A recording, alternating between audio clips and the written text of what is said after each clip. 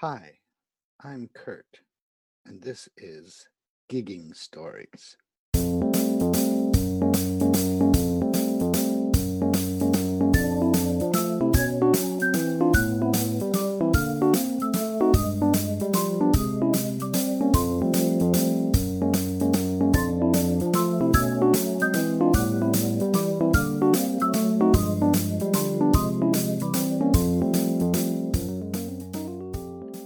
When I was coming up as a musician, one of my favorite parts of gigging happened when we took breaks. The older musicians would stand around and tell funny stories about things that happened on gigs. Most of the world doesn't get to experience this rich and hilarious part of music making, so I created Gigging Stories. Each episode features a guest and me swapping stories from gigs. So enjoy, and if you have a story to tell, please send me a message.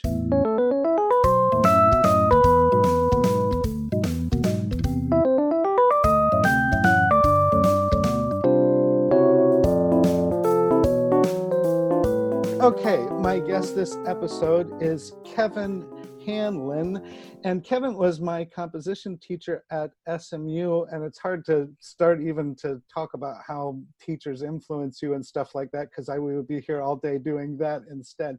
You can look up his resume. It's been performed by Chicago Symphony. If I recall, Zimmerman was one of your big champions, wasn't he, early in the Yes. of your orchestral music? And while I was a student at SMU, I had the pleasure of doing the piano solo on a piece of his called The Lark of Avignon when he conducted. And talk about the lasting influences of teachers. I mean, a musician stopped me just like 2 weeks ago and said, "Whoa, your quintuplets are so accurate." And I said, "Yeah, this is because Kevin Hanlon made me learn how to do accurate quintuplets." And I also always found him to be a very thoughtful and respectful piano composition teacher. Yes, you know what I mean? Because there are sort of unthoughtful and disrespectful composition teachers sometimes. And I always found you to be very kept the proper amount of distance while still providing insight and being thoughtful. So Yeah, well, I'm going to just say that one of the earliest musical composition lessons that I got before I began any formal training came from being such a fan of, we've probably heard of them, the Beatles. And I know that one of my very first lessons that actually encouraged me to even think about writing music was to be excited about their records from the very beginning, and then just see these names that kept popping up, Lennon, McCartney, and then you go, oh, well, the fandom is just calling them John and Paul. And then you realize, okay, they're writing their own stuff. That must be the way you do it. And so then you start thinking that way. But the other thing, after a few years of them transforming and changing, as really quite drastically they did, just going from about 1962 to 70, was that one of the lessons that I felt I learned by the time I even started any formal training was, how you love the Beatles and you'd like to emulate the Beatles? Well, then don't be like them. In other words, you want to be like them? Don't be like them. because the way that they keep pointing is toward transformation and change. And so they were not even interested in being themselves. Right. So if we look at the 62 through 65 Beatles, then they have a particular profile, and then by 66 they're questioning that. They're questioning what their identity is. And so it would be for any composer after that to go, all right, I love Brahms. And there's certainly things I'm going to do that will be maybe one will hear the homage to Brahms, But I don't want his career, and I don't want the career or output of any other composer I know and respect and love their music. But so anyway, that's a bit of that. And then you want that attitude to well, I wanted that attitude to come over in my composition teaching as well. That the idea is to help people who love music and want to compose it to self-realize, to self-actualize. Right, right. I think for this episode, I'm going to start and we're going to react off of each other. I have 2 national anthem stories to tell this time. So back in the day, the orchestras don't do this anymore, but back in the day, they used to do a thing called coffee concerts and stuff like this. I don't know if you probably remember this, but they used to do they would do a Thursday and a Friday morning concert at about 10 or 11 o'clock in the morning, and then they would do a repeat of it on the Friday night.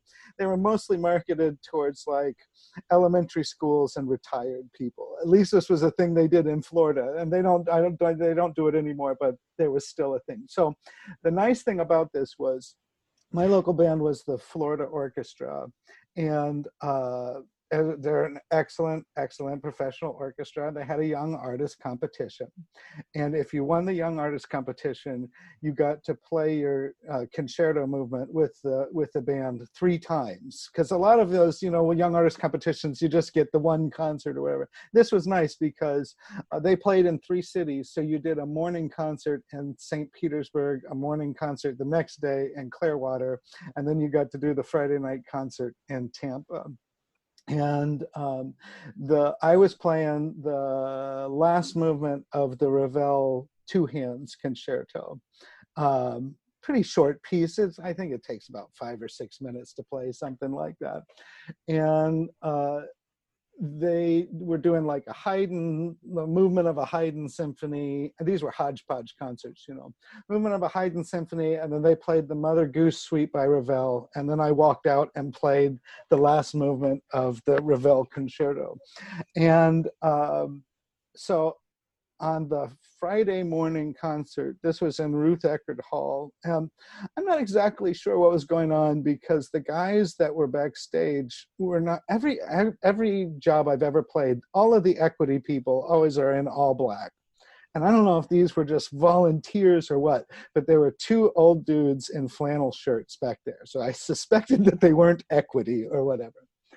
And at Ruth Eckerd, the pit is on hydraulics. So they set up this concert where the piano was down, it was down. And then they played Mother Goose. And while the audience was applauding for Mother Goose and the director was announcing me, they were supposed to bring the pit up on hydraulics. And then I walked out to the piano. So they play their Haydn symphony and I get backstage to where these guys are.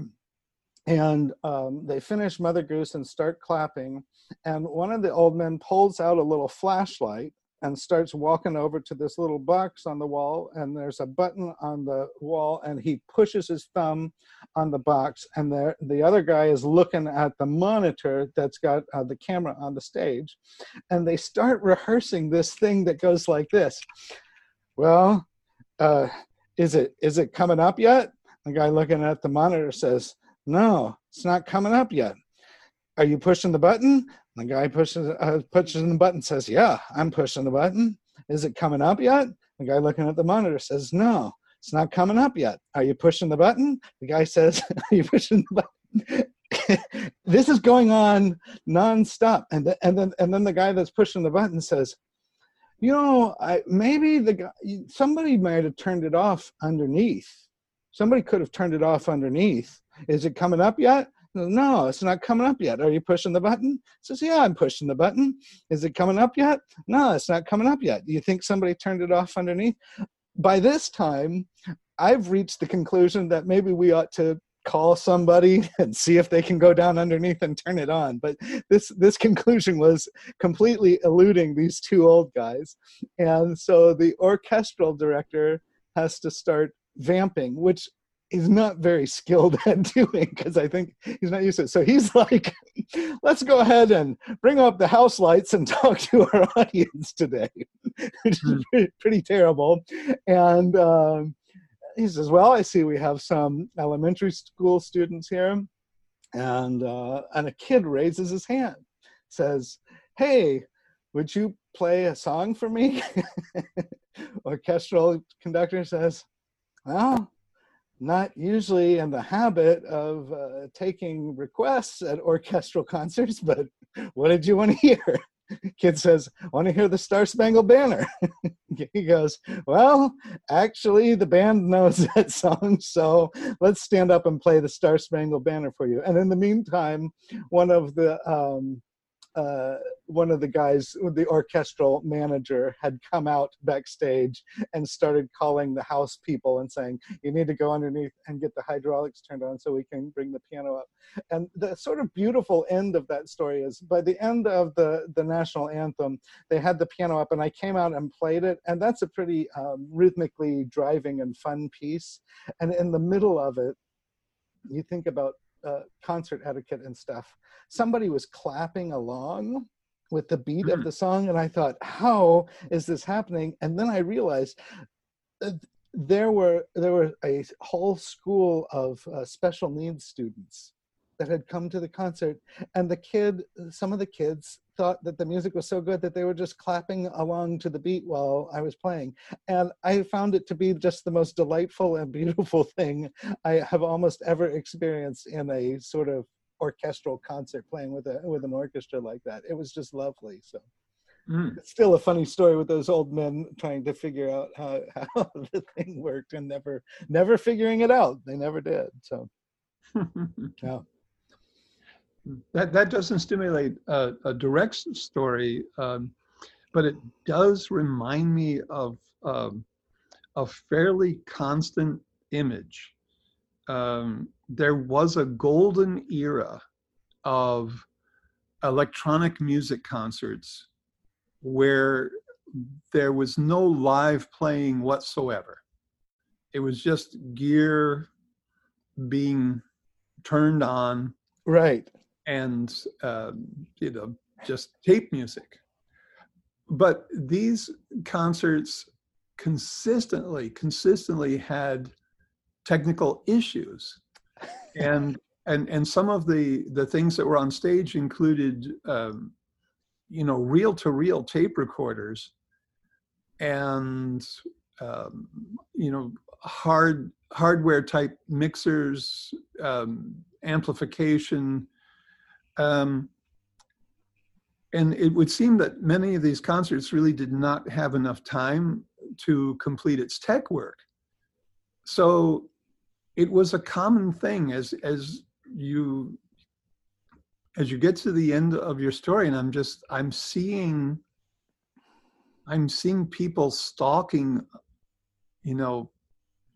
they're trying to look discreet, but they're in the concert on the stage and they're prowling around back there trying to problem solve the problems with the gear, and they're people like the people in the flannel shirts, they're not attired to be on stage. Right. They've got no stage decorum whatsoever, but they're actually tremendously entertaining, because otherwise we would just be staring at loudspeakers.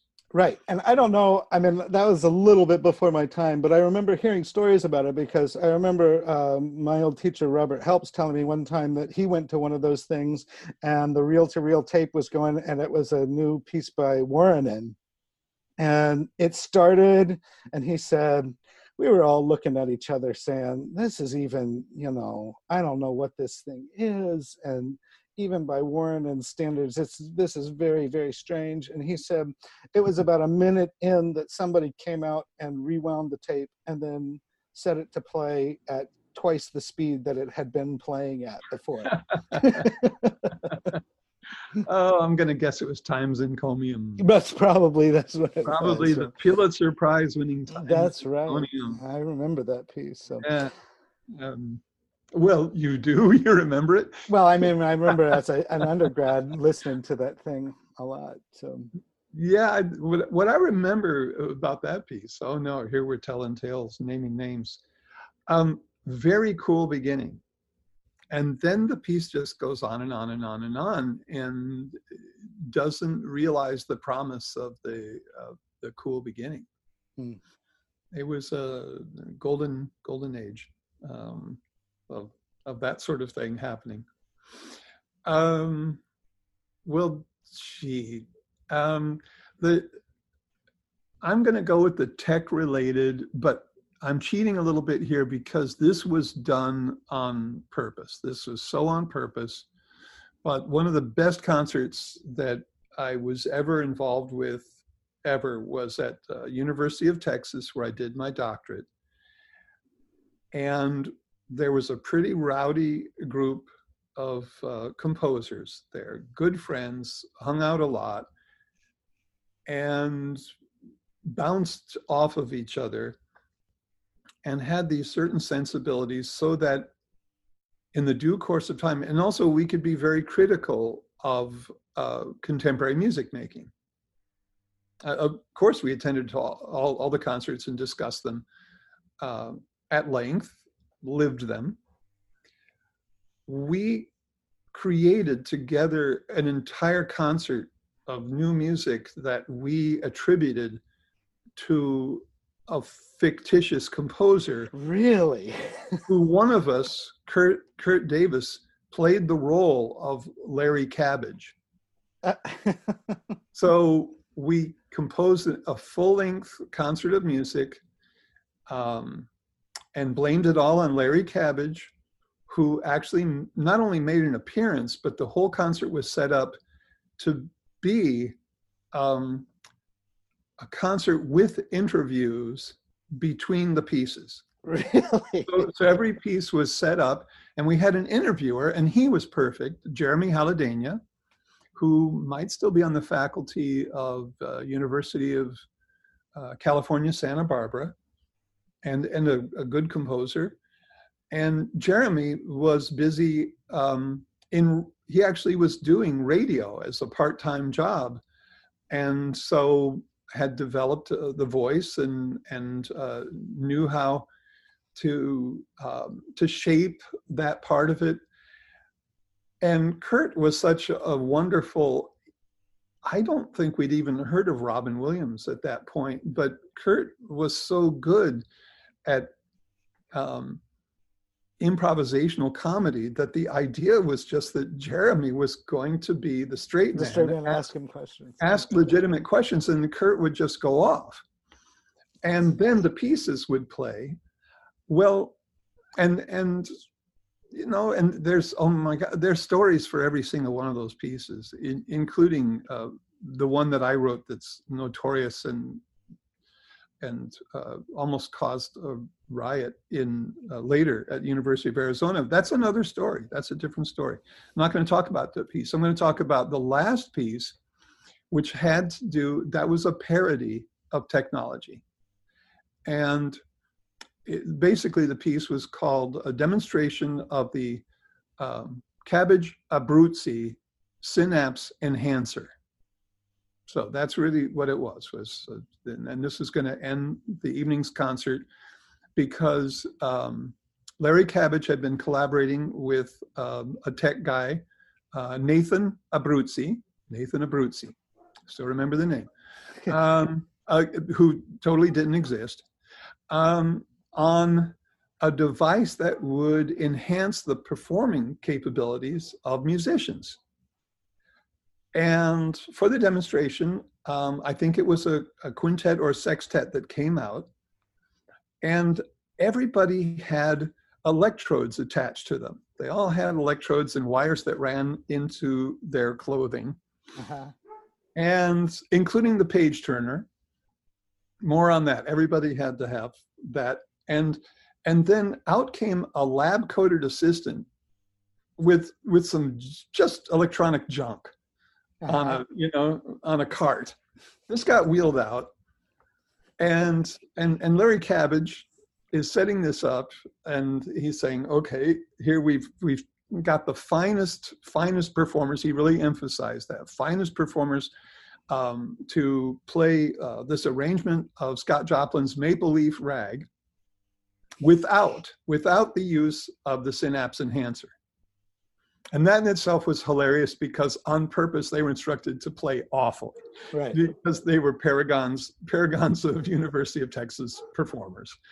So just this, and just, you know, sloppy, slapdash performance of it. It's like, okay, now we're going to switch on. We're going to turn on the Synapse Enhancer. And we were so goofy. We're so incredibly goofy that when the lab person flicked the switch, there was somebody backstage who just went, made an electronic sound backstage, and then everybody who had an electrode on them perked up, just kind of perked up, and they started the piece again, and it was very, very crisp, very crisply played, until things began to go horribly, terribly wrong. Each player in their own way began to have convulsions. At one point, the bassoonists just collapsed like Curly from the Three Stooges on the ground, like rotating around, desperately trying to play their instrument. The pianist's hands were convulsed and started, you know, thrashing at the keys. And the page turner also fell to the ground, which allowed the page turner to reach in his jacket and spray shaving cream all over his lower jaws, so that it was more effective when he ran shrieking into the audience at the end. And the concert ended in a complete meltdown, just a complete chaos, with everything coming apart because of the Cabbage Abruzzi Synapse Enhancer. Nobody does music like that at universities anymore. That's wonderful. Yeah, Larry Cabbage.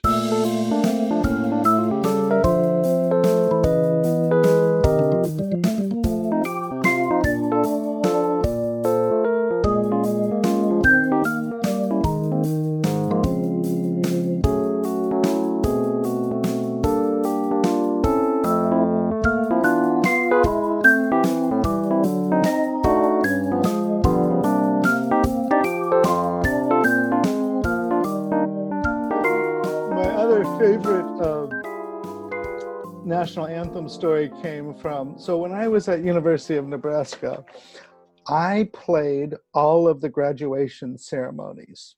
And so 6 times a year, you had a fall and a spring and a summer graduation. And on Fridays, we would do the master's and doctoral student hooding. And then on Saturdays, undergrad. Sometimes that flipped a little bit, and sometimes Fridays was only doctoral hoodings, and then Saturdays was undergrads and master students. It just depended on how many people were graduating. Originally, it was just played by the faculty brass quintet, but the march in to get all of those students in to graduate from the university was getting, sometimes it was 30 minutes long. It was just a dreadful thing. And those guys were playing Elgar for 30 minutes and their lips were bleeding. So they just said, we can't play for 30 minutes solid and then play for other stuff. So we need an organist to take turns. So they said, okay, you're going to play organ for this thing. And basically we're sort of trading off on the Elgar, and I'm playing, basically I play all the time and the brass comes in and plays, and then they can lay out while we get people in. And then as the classes are graduating from the different colleges, I'm playing music. And so they said, you know, we just want some graduate appropriate music to play. And of course, you know, the worst part about doing a job like this is the people that are giving you instructions are a committee that are fulfilling their service obligation to the university. And you've got a committee made up of PhDs who are all the smartest person that they know, you know, and they don't know anything about music necessarily, but they're the smartest person they know. And so they know. Evidence of that is anytime you ever watch the show Jeopardy and there's a music category, these brilliant people won't touch it. They That's won't touch it to the very bitter end. That's right. It never fails. Never fails. So they say, you know, graduate appropriate music. So I go in the first time, and you know, it was like a fall graduation or whatever, and I played it. And it's sort of a running joke amongst organists. I brought in my Oxford wedding book because we use the same book for weddings, funerals, and graduation ceremonies, full of Handel marches and those, you know, those sort of non-specific British 20th century, like it's like Matthias and Carter and all those people that were like, you know, they were all influenced by Britain. So strong, clear melodies with crunchy chords underneath that people will still like to listen to, all of that stuff. So I played, you know, all of that stuff. And after the first time, the committee came back and they said, that was really, really great. We would like some of it to be a little bit peppier next time. We would like to have a little more pep in it. Mm-hmm. I said, no problem. I will take care of that for next time. So spring graduation comes around, bring them the Oxford wedding book, play all the exact same pieces the second time. They said, you know, committee comes back after that one and they say, oh, that was really great. Thank you for making it peppier this time. There's just one thing. Some of it sounded a little bit like traveling music. I was thinking, well, they're walking, you know, like, but we would like it, no traveling music next time, just keep the peppy stuff. So I said what I always say, no problem, I can do that. Summer graduation comes around, bring in the Oxford wedding book, play all the same music, third time in a row. Committee says, that was perfect. Whatever you did that time, just keep it. And I said, no problem. happy to do it. I'm glad we got it all sorted. And so the beginning of this, you know, the first thing that happens is that after you get all the people marched in, somebody stands up and starts the ceremony, and the faculty brass would play the national anthem, and they would always have a music major sing the national anthem. One year, the same committee that organizes all of this stuff told the color guard, when the faculty brass starts the national anthem, dip the flag down. That's when that's your sign to dip the flag, or whatever they do. The color guard does something to whatever flags they carry. I don't know, but you know, maybe it's the university flag has to. I don't know whatever. But they said, you know, do the thing where you dip the flag when the brass starts playing. And they came over to the brass and they said, when the color guard dips the flag, that's your cue to start playing.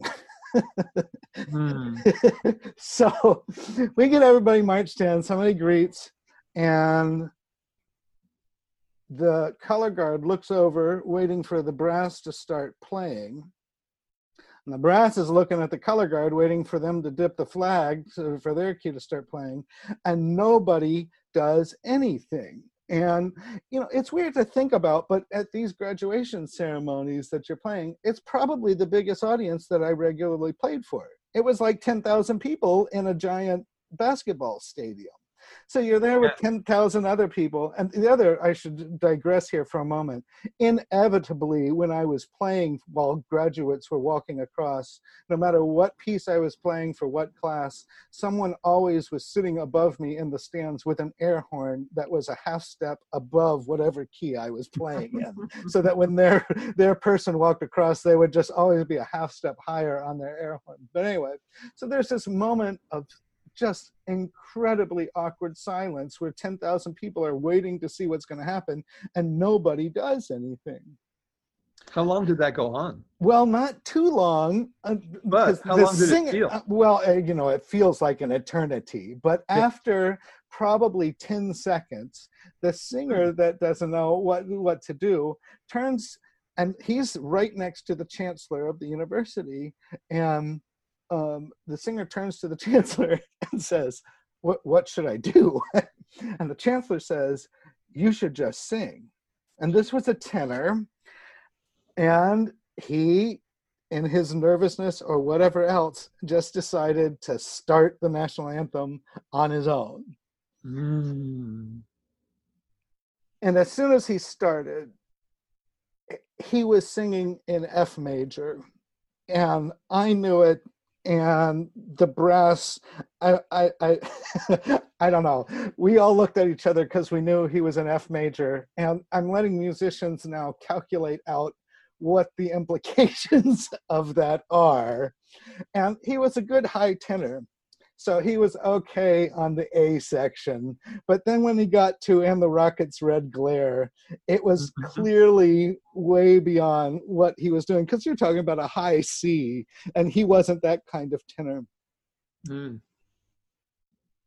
I don't know how to describe what it was like, but it was painfully a cappella, and the closest thing I can say is it was sort of like a female impersonator, is what it sort of sounded like. 'Cause I can't sing it at that pitch for sure, but we got an to see a boy standing up there singing in this way. It was just painful.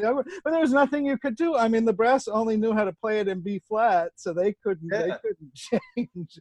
And that was the national anthem, that ceremony. Oh, who was that diva that I think Meryl Streep played her in something recently. Oh dear. Sorry, probably shouldn't bring up a name when I don't know it. Because there was somebody. Oh, you're talking about Florence Foster Jenkins. That's the one. Yeah. So that kind of like very, very plummy, and yeah. Oh dear. Oh, that's yeah. And it's got the bonus of the university committee in that story that I really love. Well, 10 seconds with expectation of something to happen. You can know this, that John Cage would have loved that. Oh, yes, he would have. He would have loved that. And he would have loved,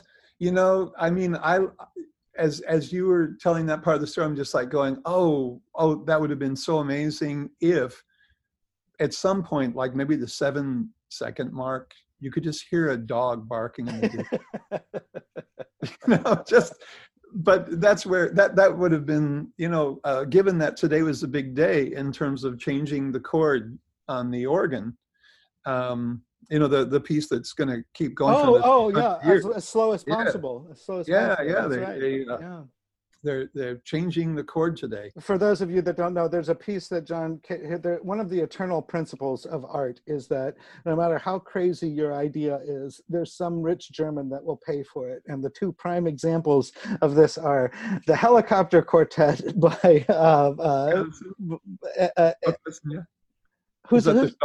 Stockhausen Helicopter Quartet, where each member of the string quartet has to be flying in a separate helicopter, and that got performed. And there's a piece by John Cage called "As Slow as Possible" that someone has set up to play on an organ, and I think the notes change every couple of years or something like that. It's supposed to take 600 years to play, but it's called "As Slow as Possible," ASAP, and you can go on to the website. Some German has built an organ, and they've got key weights holding the pitches down, and it's inside an enclosed container. So if you want to actually hear it, you have to go inside the container, but they change a note on the chord once every couple of years, it seems like, and there's a big to-do about it. Well, but I think it's quite charming in that the length of the piece is calculated to the expected life, the typical expected life of an organ. Oh. That was the 600 plus year calculation to begin the whole thing. And there's something lovely about it, because there's nothing in our culture like building cathedrals anymore, where you're set off on a project that lasts longer, that you'll never see the end of. Yeah. I mean, I think that there's that's another part of being a musician and a composer that is really, it makes every day, I think, truly interesting. and that is connections, just to continually observe connections. And even if it comes to something that a person might reasonably think is absurd or weird, when you think about that foundation for that particular piece, then you kind of go, that, you know, it follows that that's interesting.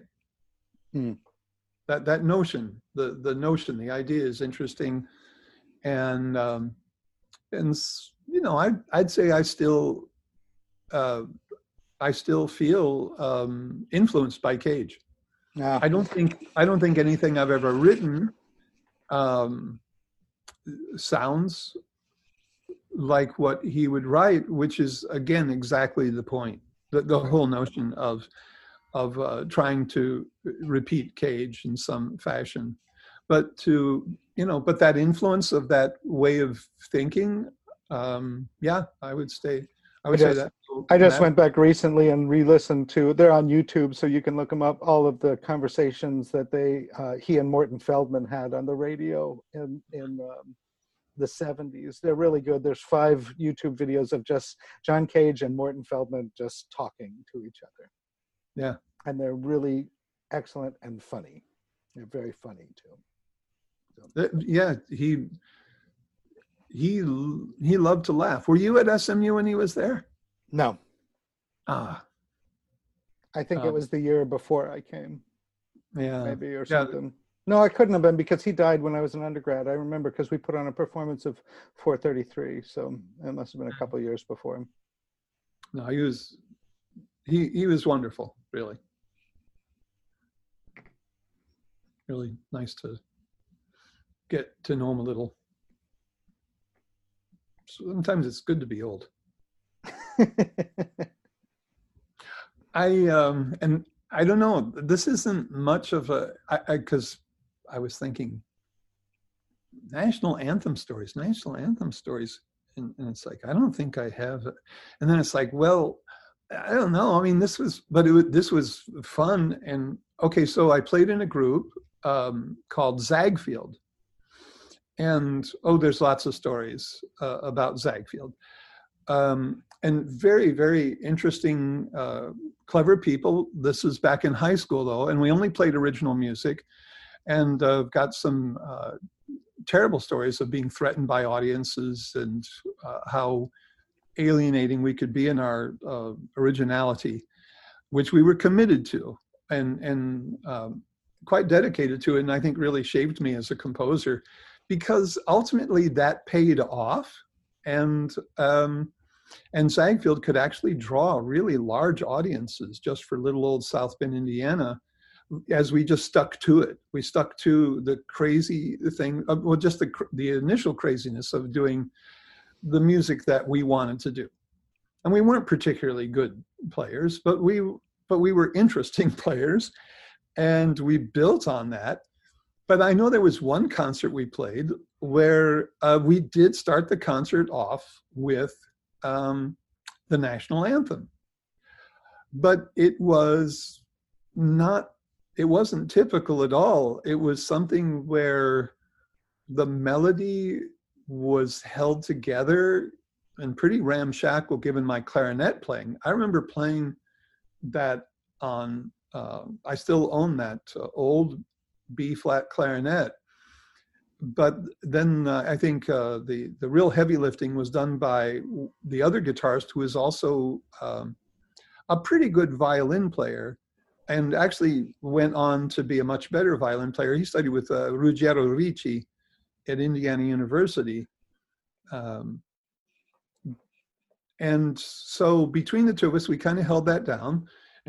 But we were there, as a rock band, as an experimental rock band. But here we are starting off this show, and I think it was actually a Halloween show.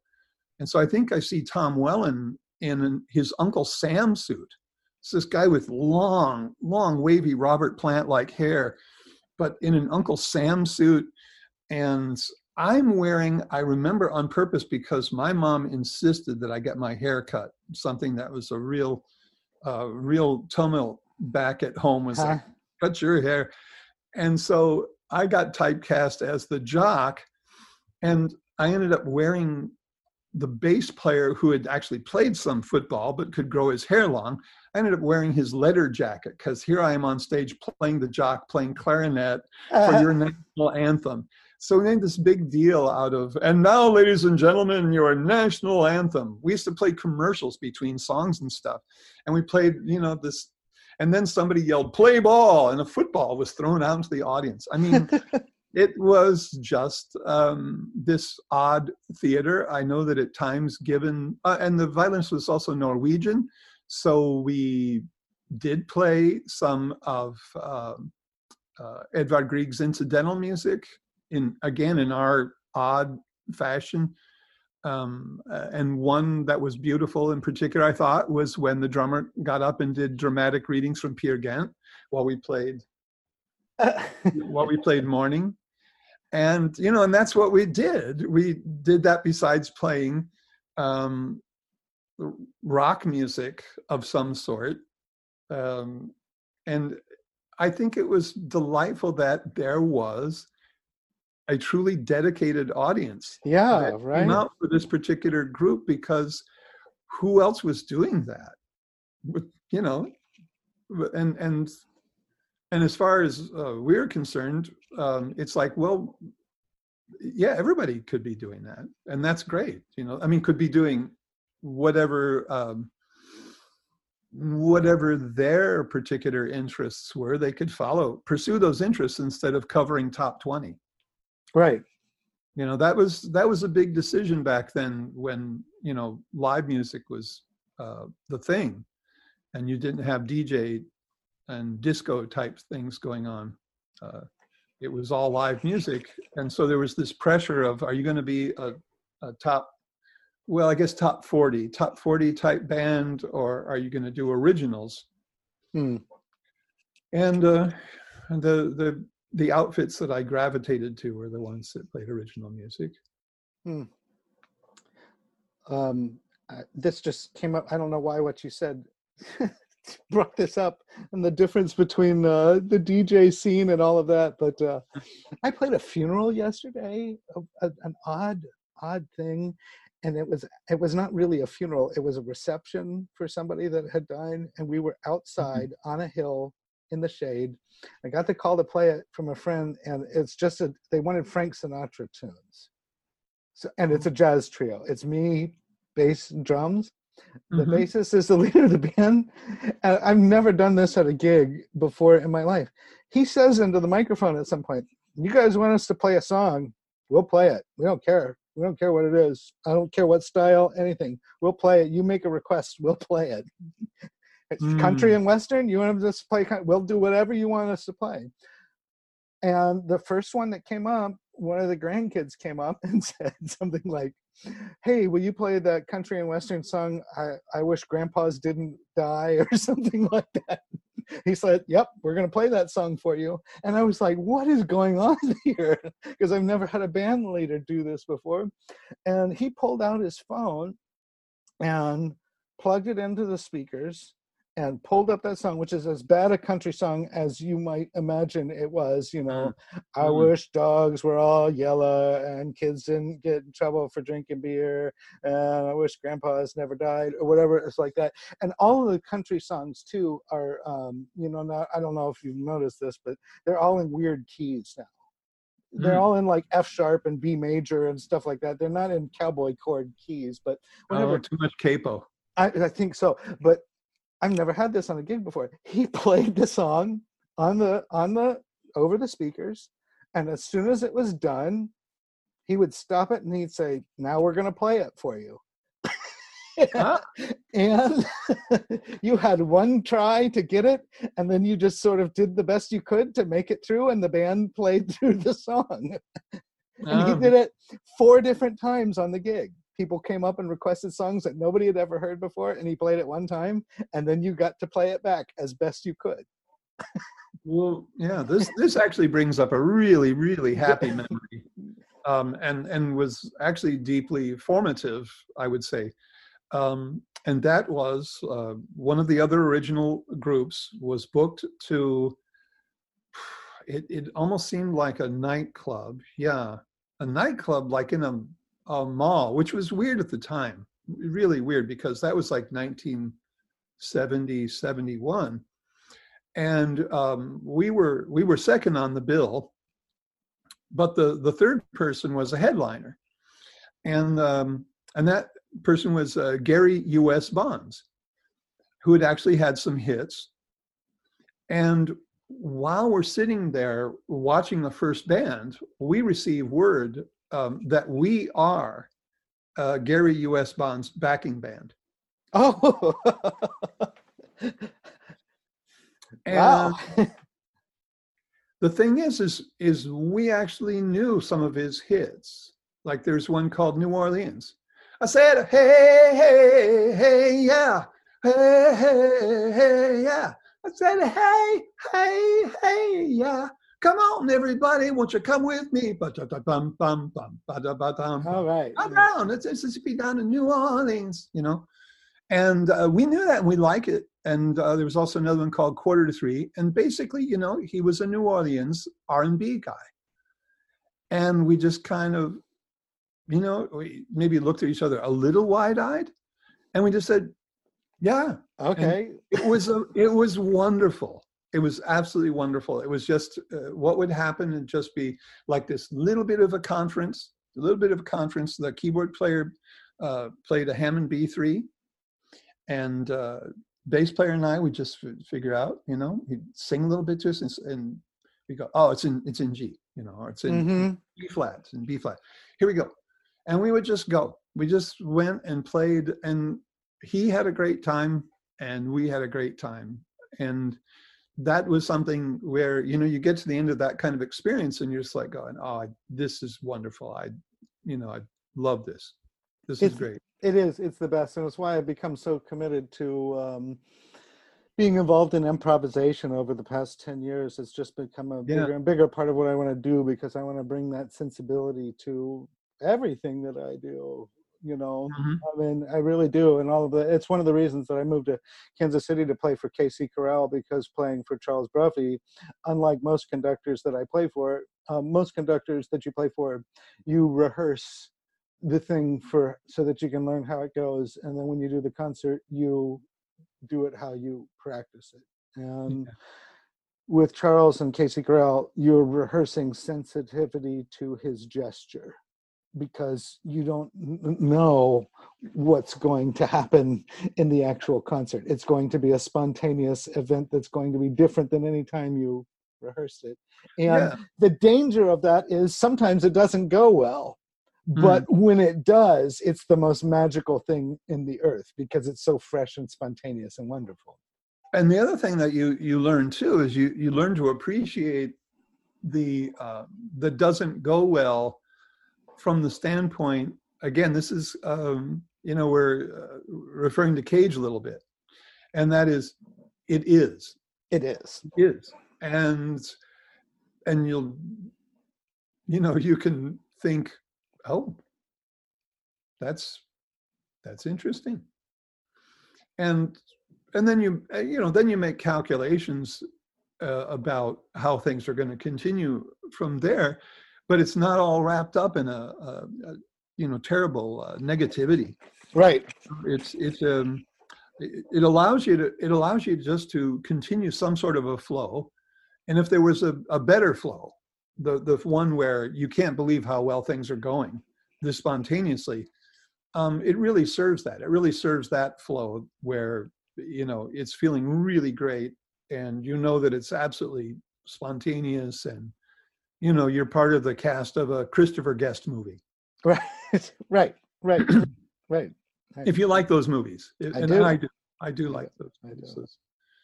I do. But that's how they do it. It's evidently all of that Best in Show. Oh boy, what A Mighty Wind. Right. None of that dialogue was written. Not a single word. Right. Yeah, and isn't that amazing? Isn't that wonderful? But that's a great thing that they're doing. Yeah.